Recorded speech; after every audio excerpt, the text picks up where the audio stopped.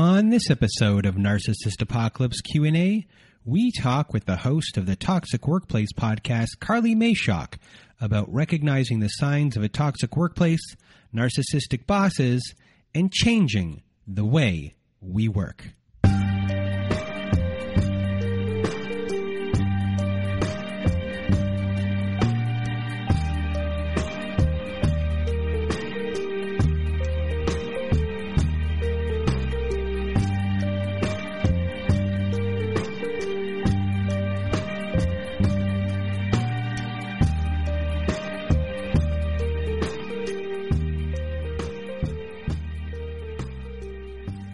Welcome to Narcissist Apocalypse Q&A.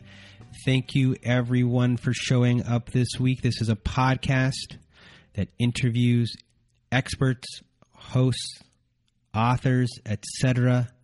about domestic violence, domestic abuse, narcissistic abuse. This week we have Carleigh Mayshock from the Toxic Workplace podcast. And before we get to Carleigh, which is an interview you're going to love, if you have not been to our website recently and want to be a guest on our Survivor Story show, go to narcissistapocalypse.com. Top of the page, there's a button that says Guest Form. Click on that button, fill out the form, and away we will go from there. And another thing we have on our website at narcissistapocalypse.com, at the top of the page, we have a community support button, and that takes you to our new safe social network. Our community members are on there posting in our forums. We have integrated Zoom support group meetings on Wednesdays and Saturday nights. We have prompt workbooks for our episodes to help you dig deeper and get more clarity into your relationships and life. You can create and run your own events, from meditations to closing ceremonies. And I think we might be starting a book club. I'm not in charge of that one. Someone else is going to be starting that one. And we also have episodes that never made it to air. We have ad-free episodes as well. Our community members are on there. They're all amazing, and they are here to support you when needed, cheer you on when you need it, give you a hug when needed. And if you're looking for support, I guarantee you'll be making a ton of new friends at our home in the process. So join our community today at narcissistapocalypse.com. And another way to get some support is to go to domesticshelters.org. So if you or someone you know are experiencing abuse, you are not alone. Domesticshelters.org offers an extensive library of articles and resources that can help make sense of what you're experiencing, and they can also connect you with local resources to find ways for you to heal and move forward. So please do visit domesticshelters.org to access this free resource. And now we are going to start our show with Carleigh. For everyone who's listening, go subscribe to her podcast at Toxic Workplace. It's on Apple. You can do it there. You can go to her website at toxicworkplacepodcast.com as well. And I just want to thank Carleigh for being part of the show, for giving her knowledge to everyone who's dealing with this stuff. This is just a starting point. You're going to hear survivor stories on her podcast. It's a great podcast. And now, without further ado, here is my episode with Carleigh. Welcome to Narcissist Apocalypse Q&A, everyone. With me today, I have the host of Toxic Workplace, Carleigh Mayshock. How are you? Hi, Brandon. Good. How are you? Oh, I'm doing great. Long time no speak. Right. It's been a while. It's been a while. So everyone, Carleigh has a podcast called Toxic Workplace. You can find it at toxicworkplacepodcast.com. And your show is fantastic. You're a great host. I mean, the thing about you is you're a very hard worker, and the work you're doing is impressive, and you've already been in contact with a lot of people who want to be on your show, who want to tell their stories of being in a toxic workplace. It's a huge thing, and just kind of getting bigger these days. It's a topic that a lot of podcasts are doing episodes about, but no one has been doing a full podcast in the sense of survivor stories of these situations. And you're going to be tackling this. And we're going to hear stories from so many people that are going to help so many people. And they're going to be pretty diverse. So I just want to thank you for being here with me today, doing what you're doing, because you're taking up the cause for a lot of people, a lot of working people who don't have anywhere else to turn in a lot of situations. And you're going to be helping everyone out. And, it's you're going to be a blessing in a lot of people's lives. So thank you for being here. And I guess we're first going to start off with, who's Carleigh? So I'm an accountant by trade. I'm a CPA, public accounting. And for anybody that's familiar with public accounting, that's the accounting where it's like a firm, and you have many clients that you do their tax, their compiled financial statements, consulting, bookkeeping, and so there's always something to do, and there's never enough time, and we track our time in 6-minute increments, and so that's been drilled into my head. And I chose accounting because it was just a logical, practical, lucrative career that seemed safe and interesting. I do love business. I love business. And I do see business as something creative. And I'm a creative person, which is why I'm doing this podcast. I've been wanting to do a podcast for years.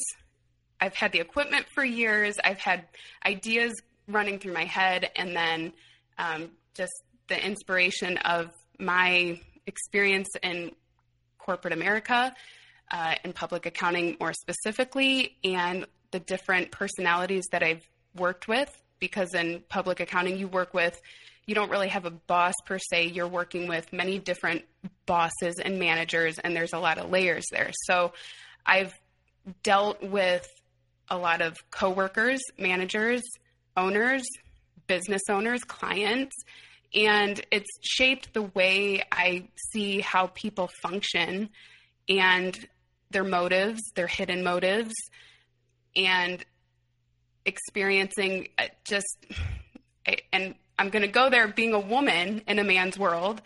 That's definitely something I'm passionate about, because I have 2 kids. I'm divorced. I got divorced when I was in my late 20s, and I did a lot of things,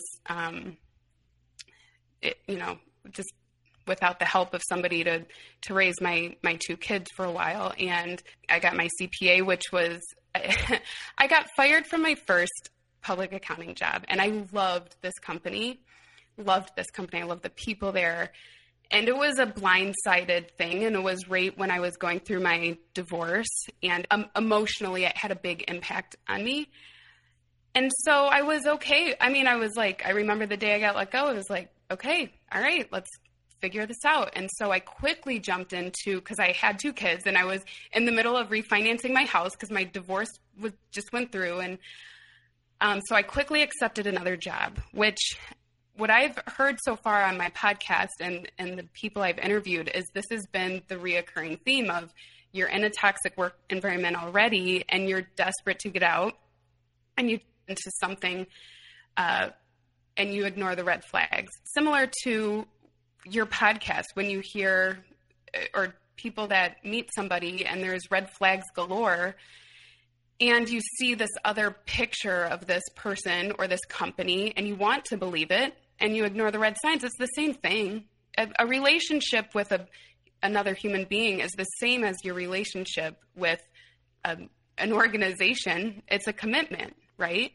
And one of those things, when, let's say, and my comparison will be here to my podcast and your podcast, is sometimes in my podcast, you have people who are married and the marriage isn't going great.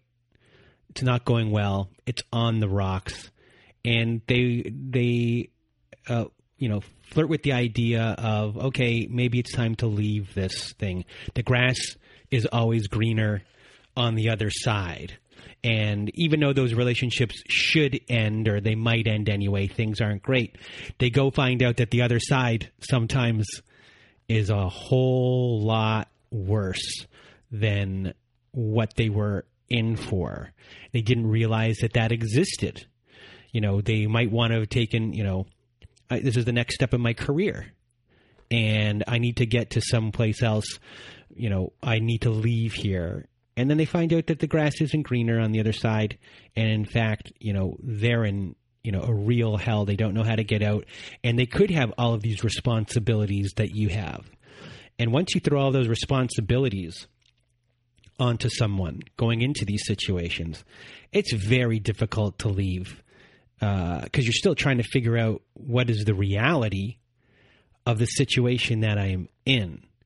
And I'm sure that's a thing that possibly happened to you and will occur with a lot of people in the stories that are going to be on your show that have been on your show. Yeah, absolutely. And continuing the comparison between being in a relationship that's not going well, a personal romantic relationship, and then being in a company relationship that's not going well. And you are being manipulated to think it's a certain way, or you are being bullied, or they're taking advantage of you, taking advantage of your willingness, your niceness, it's all the same, only it comes out in a different way. And it might be harder to see because you're not intimately close with somebody. You're only seeing one side of them at work. And so it makes it more difficult to see these signs. But when it comes to jumping into another situation, another employment situation, or romantic situation, but this is employment, so we're going to stick there. When you jump into a situation that's worse, which if you listen to my first episode 1 and 2, the one, Jen, she went from one situation that was bad to a very bad situation, even worse. And I tell her, because I'm friends with her, this must be some sort of lesson that you need to learn, that the universe is sending you. And when you finally figure it out and you can conquer it, it will no longer be served to you. And that I truly believe that you can't be afraid to jump into the next thing, whether it's good or it's bad. You just need to move and get out of the bad situation. So if you jump ship and you get into something else that's bad, look at it as a way to learn who you are. And it usually those bad situations, it helps you realize the things that you couldn't see before you got into it. And the same goes with an organization. I started my career when I was in my mid-20s, and I was a lot less confident. I was a lot less willing to speak up and say how I feel. And the more adversity that I've gone through, the more dealing with people, as hard as it's been, you get wisdom from that. And that is the ultimate goal, really, is in life, a fulfilling life is full of wisdom. So my message then is, when you're going through these issues at work, is to remove yourself, as hard as it is.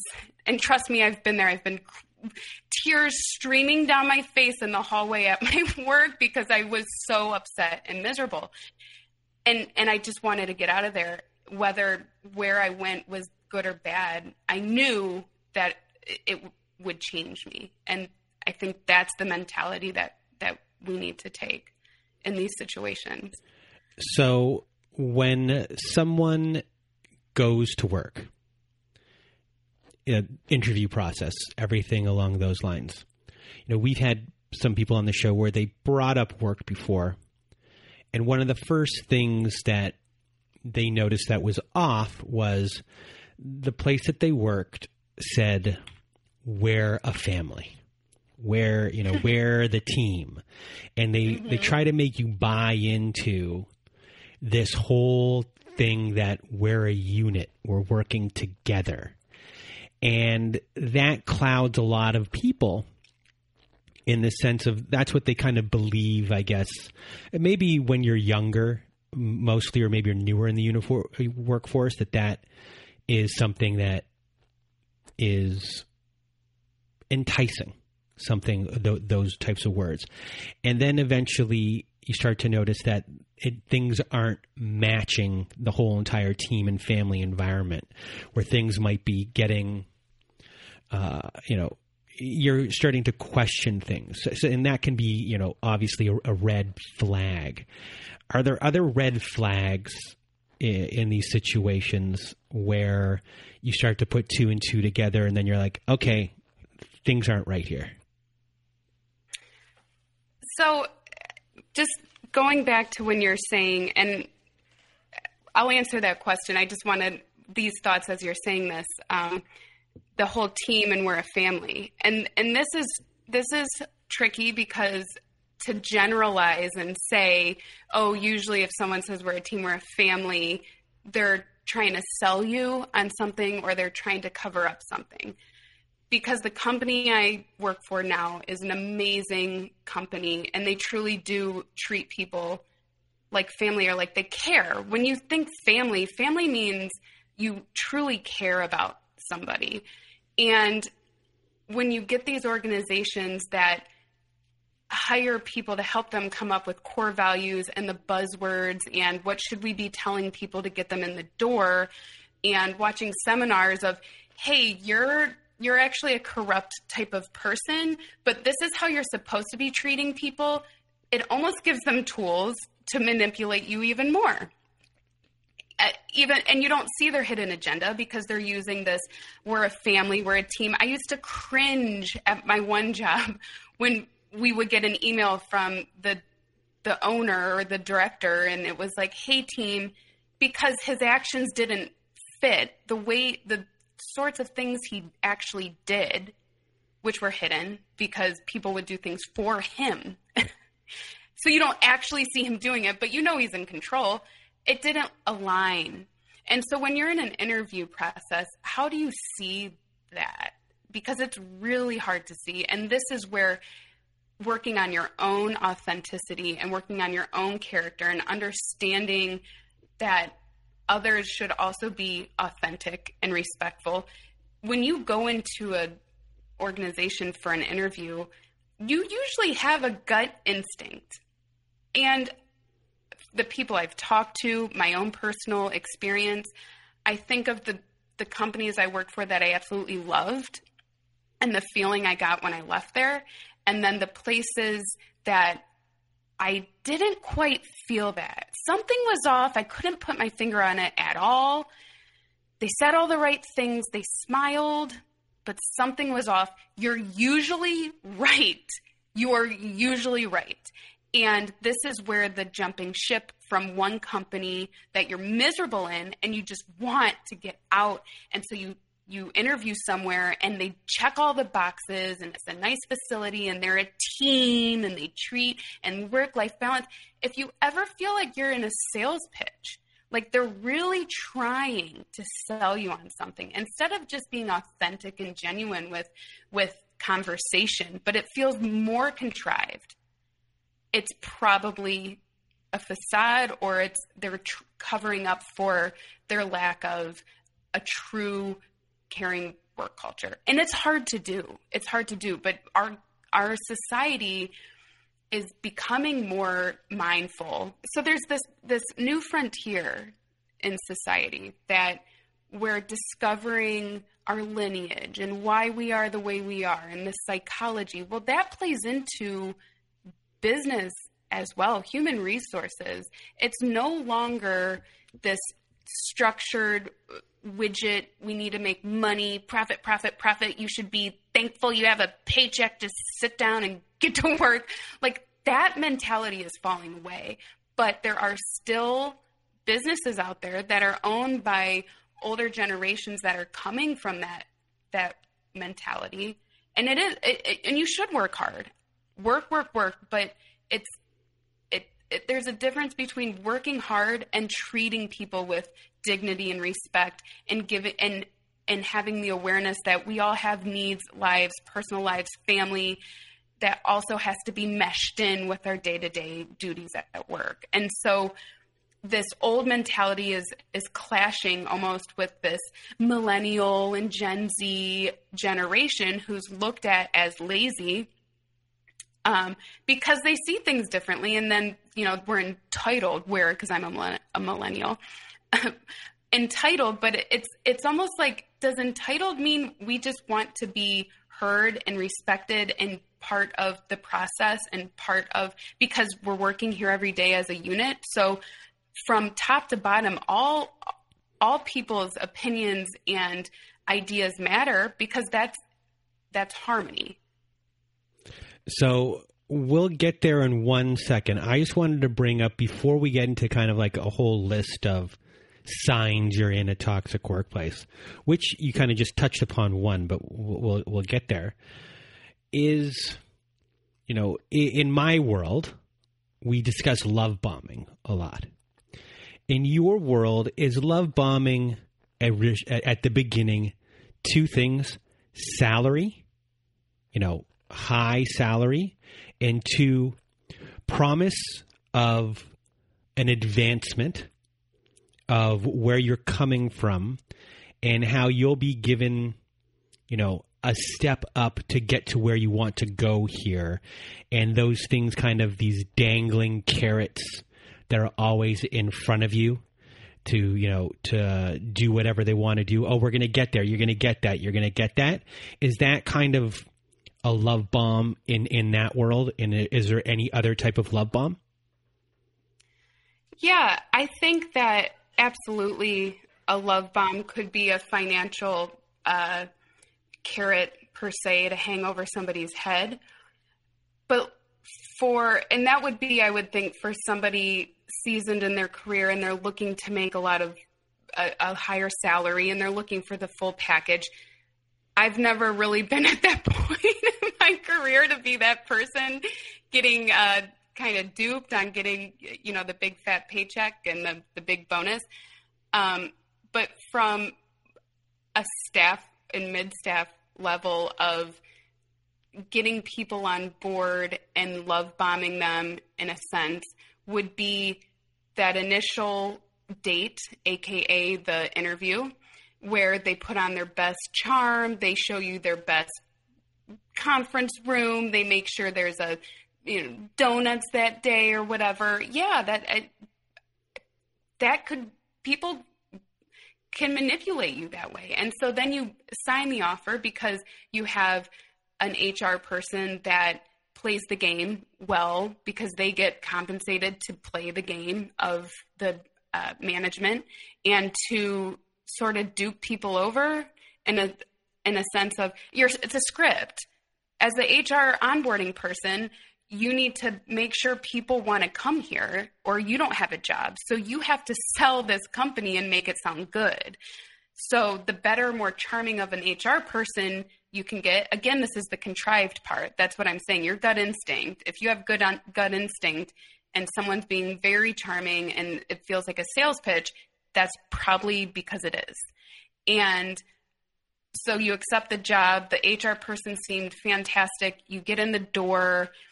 Everyone's nice to you. Maybe they're not, but if it's love bombing, then everybody's nice to you. But it's almost like a narcissist. They're only nice to you because they're trying to win you over for some sort of hidden agenda. Maybe they want you to get their coffee, or maybe they want you to take on all their work that they don't feel like doing. Maybe they need you because they want to get the office gossip from you. And so, it takes a while for those masks to start slipping and realize, oh, wait a minute, this isn't what they painted it to be. And I thought this person was a certain way. It's almost like instead of dealing with one narcissist, you're dealing with a whole slew of different personalities. And this isn't I'm speaking from my own experience, but when you have somebody that's a narcissist at the top, or a bully, or what type of person, bullies attract bullies, narcissists attract narcissists, insecure people attract insecure people. So if you have a narcissist at the top, the only people willing to play that game and stay in a company for decades are the ones that are okay with narcissism. So they're either a codependent or they're also a narcissist. And it can get really backwards and talk about gaslighting because you don't even see it as a new person for years. Because at least with the romantic narcissist, you realize when they don't show up for your date or they cheated on you, or it's like more surefire things that can unveil the narcissist. But in a whole organization that's chock full of them, it's really hard to see. So yeah, the signs then go ahead. Oh, yeah. So the signs, I got my list right here. So I'm gonna read them off. So because you touched on them a lot. So, number one on my list here is your input isn't valued. And I guess recognizing that your voice doesn't matter is a big sign that you should get out. Yeah. So just like how narcissists come in, it's like a spectrum, right? So the way that a company could invalidate you could be straightforward, just a blunt, your work is garbage, devalue you, make you feel like you're not good enough for the team. And you're like, okay, wow, no matter what I say, it's just not good enough. And then there's the other side of, wow, you're so smart. You have such great ideas. You should write a memo and we'll give it to the owner and then they'll read it. Oh my gosh, the owner read your memo and thought it was really good. And then they wipe their ass with it. Like they don't care, but they're tricking you to make you think that you are valued. And then years go by and you're like, they've never used anything that I've suggested. They don't value me. They don't, it doesn't match up with what they're telling me. So being aware, this is where self-awareness comes in, to be aware of yourself in the situation and to understand what's truly going on around you and when people are using you, invalidating you. Yeah, so this goes into, another thing on our list, which you've mentioned, which is gossip. So with gossip, I assume as soon as you see gossip start flying around the office, it's an unsafe place to be because you really can't, as far as you want to trust everyone at work, but at that point there has to be a level of mistrust that's put in you when you see that happening, especially if it starts happening not just from a coworker but from higher ups. And if higher ups are gossiping, huge red flag. I know that's like the unspoken, but it's a huge red flag, even if they're saying it as if they're befriending you. And a leader should never gossip. It's different talking about a leader, I guess, leader to leader. It's okay to be like, hey, this person isn't producing the work we thought they were. But you should never say that. If you're a manager or a leader, you should never say that to someone that's not also on the leadership board.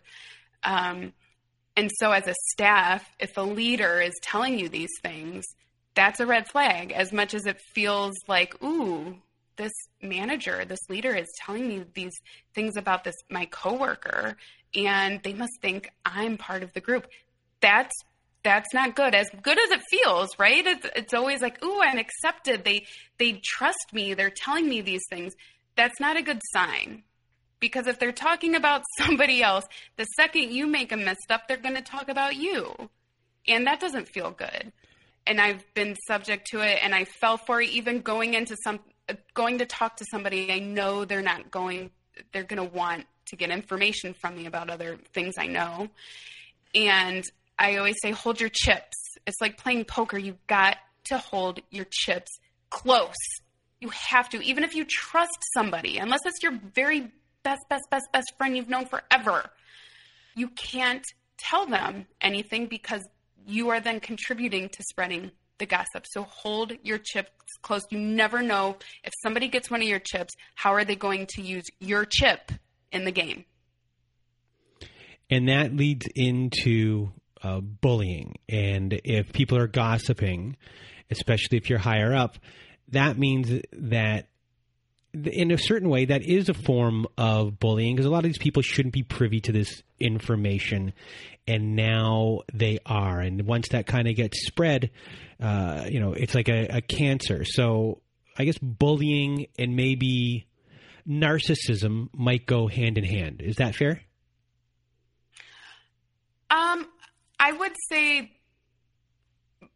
well, if narcissism is defined by extreme insecurity, then yes. But I think there are bullies who are just little babies, toddlers, who never developed. They're not a narcissist per se. They're just so unaware, and somehow they've made it to where they are by the grace of God, and they are bullies because they're insecure about their own capabilities.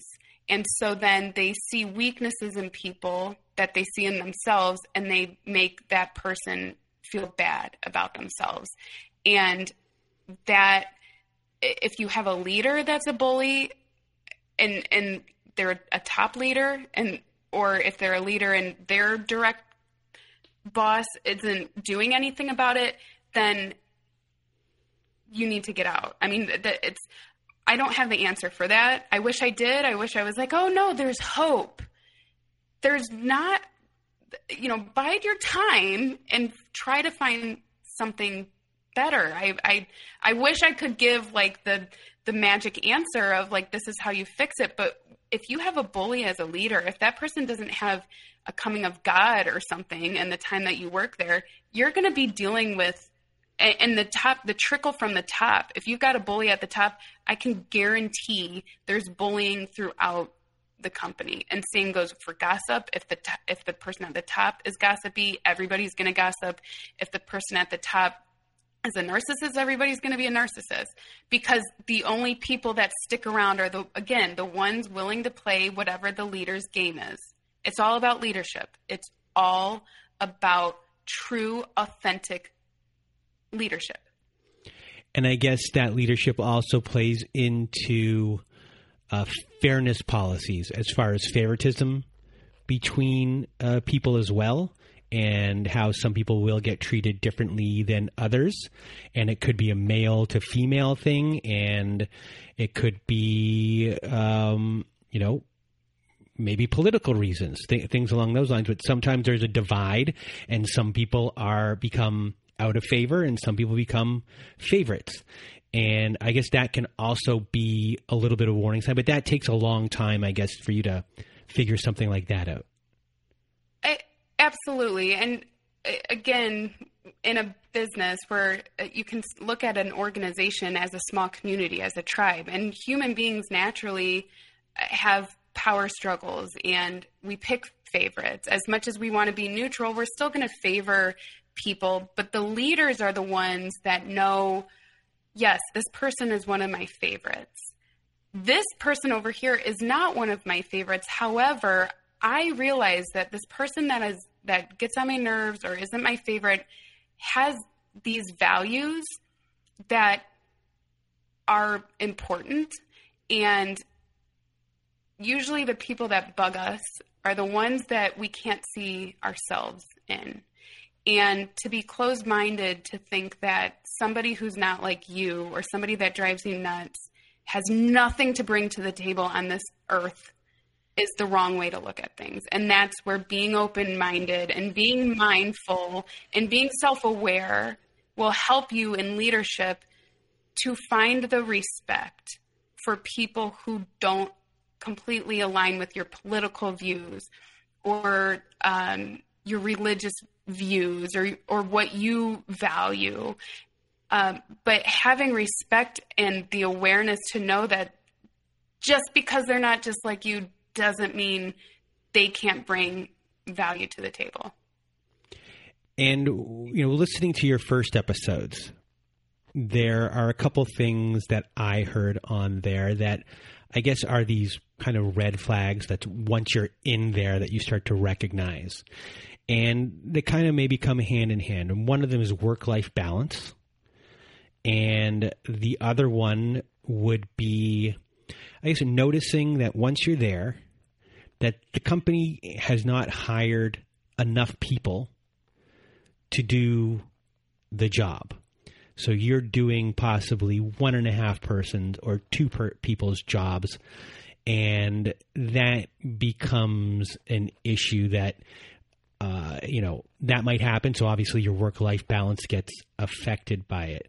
So if you were able to start to recognize that right away, what's something that you can do better? Or is just there nothing you can do? At this point, it's like find another job. It really depends on your resources around you at the company. What's made available to you, how much is your voice heard and listened to in your position. Being short-staffed and having a lack of processes, which actually my episode 3 has a lot to do more with this, there's no processes, people are buried in work, and no one's willing to change to fix it. And her name's Brooke. She came in there and she took a 32-hour process and turned it into 2 hours just by automating things. And she was in a position of leadership, so she was able to do that. So again, it depends on where are you in the company. And even if you come in as an entry-level person and you see an issue, because that's what you're working on day to day, and you go to your boss and you say, hey, this is how we're doing it, but if we did it like this, we could save time. And if that boss shoots back at you, that'll never happen. We've always done it that way. Forget it. Nobody's going to listen to us, or no, we're not going to change.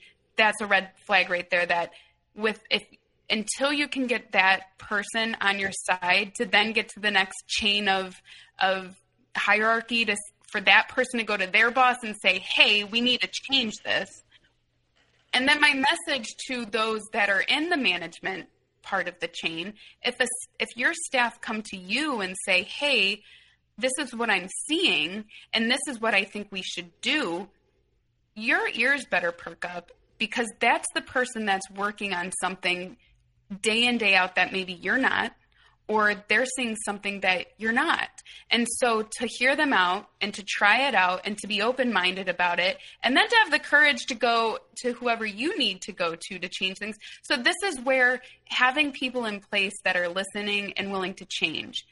If you go into a company that doesn't listen and they're not willing to change, and you're overworked and they don't hire people, and you're telling them what needs to get done and they're not doing it, either have patience and look at it as, okay, I'm willing to push through this because I feel like eventually this person is going to change or leave, then keep pushing. I mean, that's up to you. How much are you willing to endure? But if it's becoming so detrimental to your health and your well-being and your family, and just you don't feel like you're just you don't feel like yourself, you feel like a shell of a person, then that's a sign you need to go.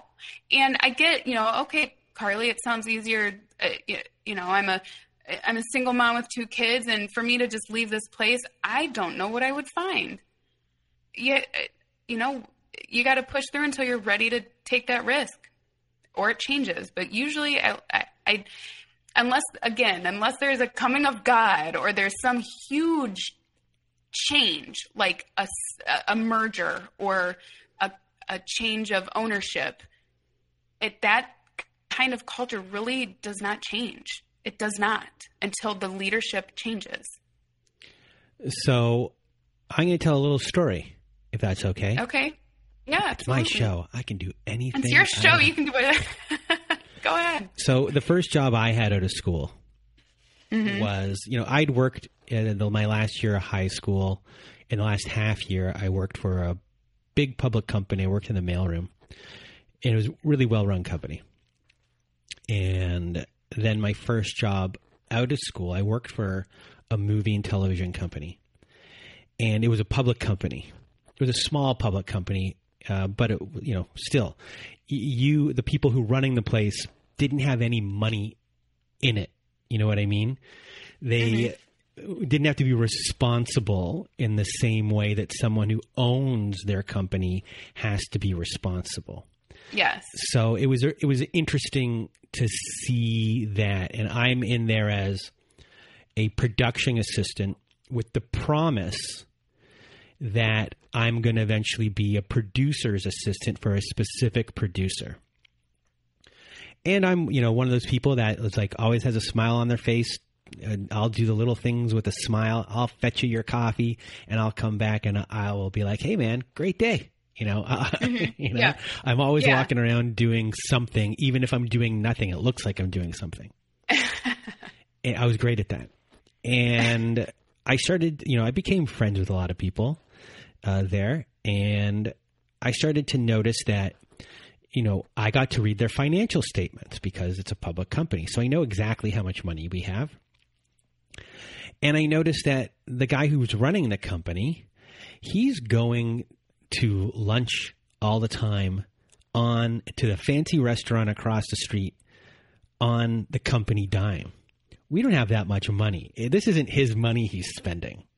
Right. And for me, I was like, this isn't good. We're not like rolling in cash that this guy can go have $150 lunch every day. Right. I started to notice these little things like that. And there was a real disconnect between the corporate side and the creative side at the back, the people actually making things and the decision makers. And there was a completely different feel on both sides. And there was a door that split everyone. And it was really, you could feel it. And there was one day where I got called into human resources. And the person said, "Okay, you're finally getting that job." And I'm like, "Yes, finally." And I'm like, "Okay." And they go, "You're going to be a new junior graphic designer." And I'm like, "What are you talking about?" I'm like, I don't have any of that skill. What is going on? And they told me that, I said, "What happened to me being this?" Like, I started working here because I wanted to be this person's assistant. And the person said, "Oh, they got a new assistant and it's not you." I'm like, "Who?" And I got to meet this person. Beautiful, beautiful girl. And, I'm not going to be sexist or whatever, but, this, or whatever you want to call me, but this man, instead of hiring me as I was supposed to be, hired some really good looking young lady instead. And I found it to be very unfair. And I knew what was up. Which is so typical. I mean, it's like, I don't want to say anything disparaging to her that she wasn't qualified or didn't have any of the skills. Absolutely. But we could all see what was going on. And then I had to go and be the junior graphic designer. And I entered this department. There's only 2 guys there who went to school for this stuff for years. They hated me. They're like, they had to teach me. They paid, I couldn't tell you how much money to learn this stuff, and they had to teach me it for free.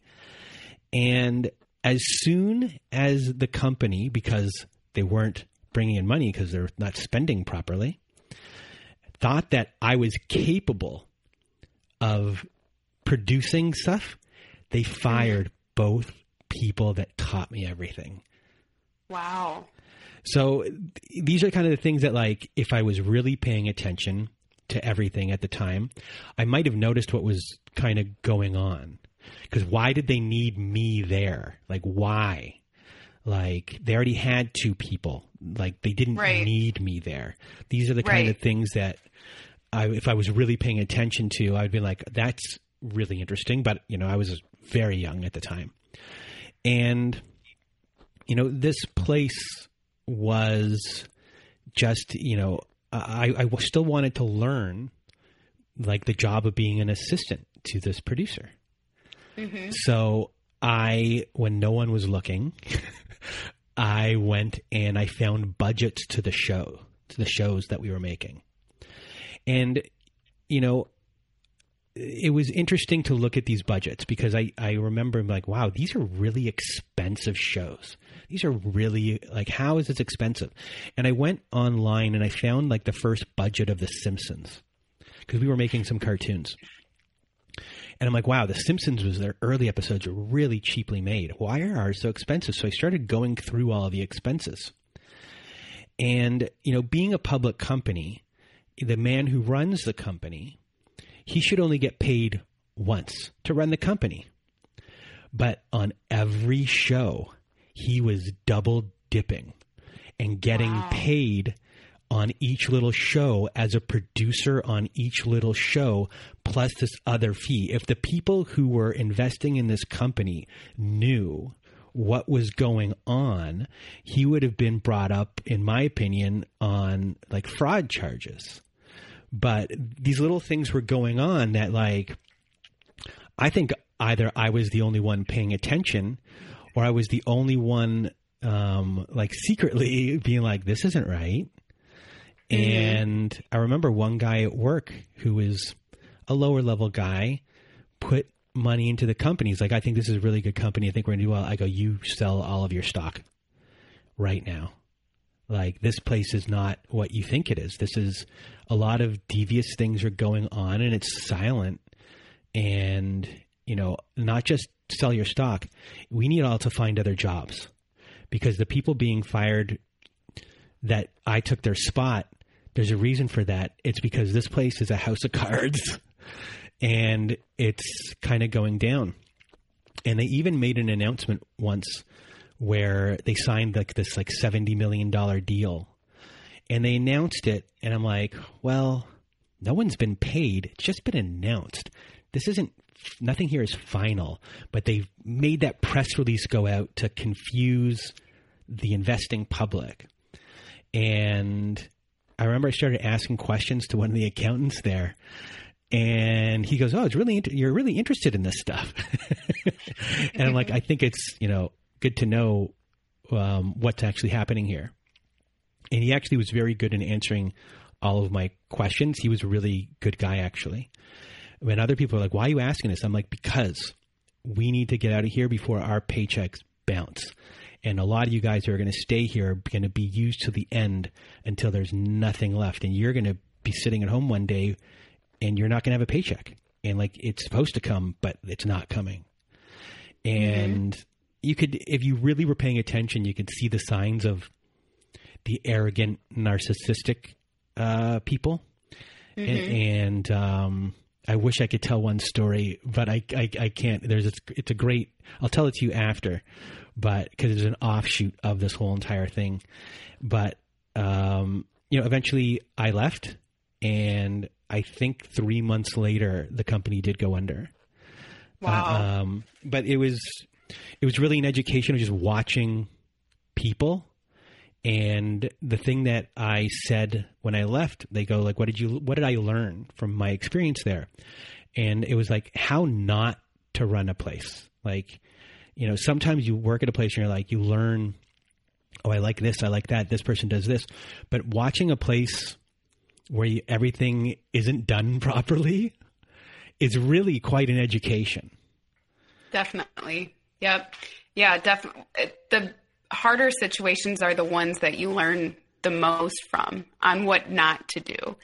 And your story really can relate to any story that has a leader or owner that is greedy, overly greedy.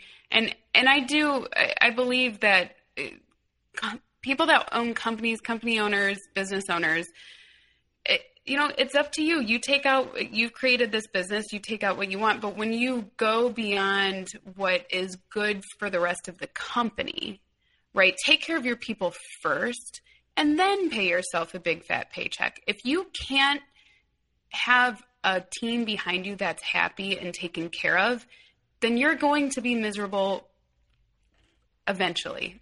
You're eventually, like you say, a house of cards. So if you're taking all the proceeds, leaving nothing for anybody else, and everybody else is working their butts off, but you're going to a fancy steak lunch, eventually it's going to catch up to you. And then you start getting turnover because nobody wants to work in a company like that. And turnover costs money. It costs people's sanity because they have to pick up another job that somebody else just left. It's enough work for two people, but now you've got one person on it. And eventually that person's going to leave. And so you don't have... Sorry, and that contributed, when these things started happening, low morale really set in.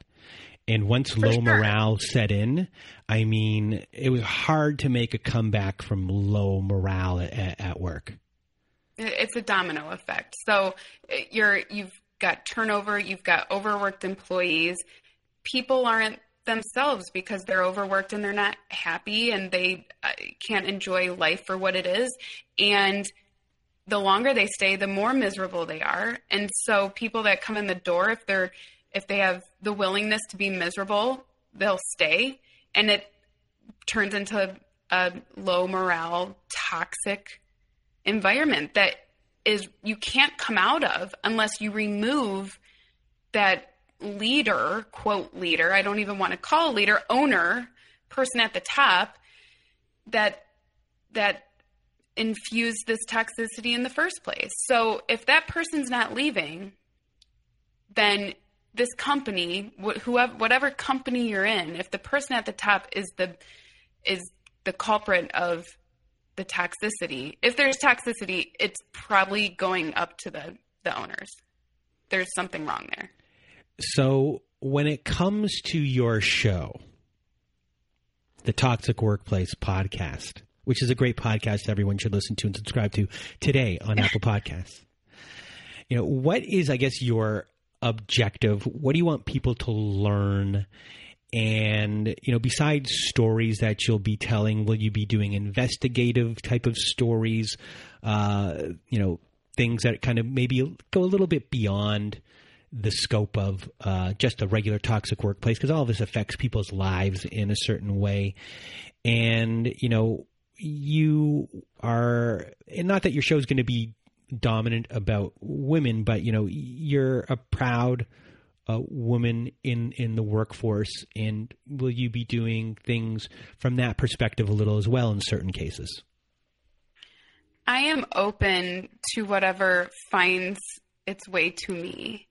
That's why I'm loving this podcast, is because I don't know what's about to come, but I know it's going to be a story that has a nugget of empowerment to somebody, and I want to be able to give that story justice and help it resonate with everybody that's listening. When it comes to the purpose of what I'm doing, it's really to expose what is happening. And my friends and family and people I've told about when I had this idea and what I'm doing, and they're all like, yeah, but don't you want to empower people? You got to empower people. I think just showing people what's going on and making people aware is empowering to say, okay, I'm in a toxic workplace. I need to figure out how my game plan, or I see it, I need to take action. And hearing other people talk about similar circumstances is going to be empowering to listeners. And the type of toxic workplace, it's so far, it's been very different, everybody I've talked to. And I actually thought I was going to talk to a lot of women about being in a chauvinistic situation, because that's been my situation just from the industry that I'm from. It's very male dominated. It's a boys club, forever and ever. Accounting firms has been run by guys. So that was what I was expecting. And trust me, I've got a lot to say about that. But it's funny because everyone except my first episode, part 1 and 2, has been females. And that's something that I'm learning. It's something new to me, because I have not dealt with a toxic female boss like that directly. And whatever the issue is in the bullying. These stories about bullying, it's horrible what bullying does to somebody. I mean, it really has an effect. I've been lucky to never have been truly bullied in the workplace, maybe in elementary school or middle school, but never in my career. So, but there are stories out there, and it's insane to me that a company could have bullying and not do anything about it. And it exists. It's happening. So I guess before we leave today, is there anything that you want to, message for the audience about your show that we haven't covered that you want them to know? I want anyone to know that is experiencing a workplace that is toxic or negative or weighing on their spirit, that this is a gift for you to develop who you are and your character and to build your confidence. And even though you don't see it right now, you're going to find the courage to get out, and you will, if you keep your mind to it, you will eventually come upon something that highlights your attributes and celebrates who you are. And you'll realize only then that that hardship that you went through, you had to go through it in order to get to where you are. So anyone that's like, I can't take it one more day, go into work tomorrow, or if you're at work right now listening, take a deep breath, put a smile on your face, and know that this is all working for you and not against you. And for everyone listening, if you want to be a guest on your show, which we're always looking for guests, I'm always looking for guests on this show. So if you want to be a guest on Carleigh's podcast, where should they send an email? You can find me on Instagram at Toxic Workplace Podcast. You can message me there. You can go to my website, toxicworkplacepodcast.com, click on Be a Guest, and fill out the fields, and I'll get an email. I'll send you an intake form, and we can have a conversation. Everything we talk about, if it can be completely anonymous. Everyone that I've brought on my show, if they don't want to say the industry, they don't want to say, you can be as general as you want, and we'll make it work. And everyone can find you at Toxic Workplace on Apple, on Google, soon to be Spotify. And I just want to thank you for being here with me today, sharing your experience and your knowledge. And I think everyone's going to love you. And I can't wait to see what happens and hear more of your stories. So thank you from the bottom of my heart for being here with me today. And from Carleigh and I, we hope you have a good night.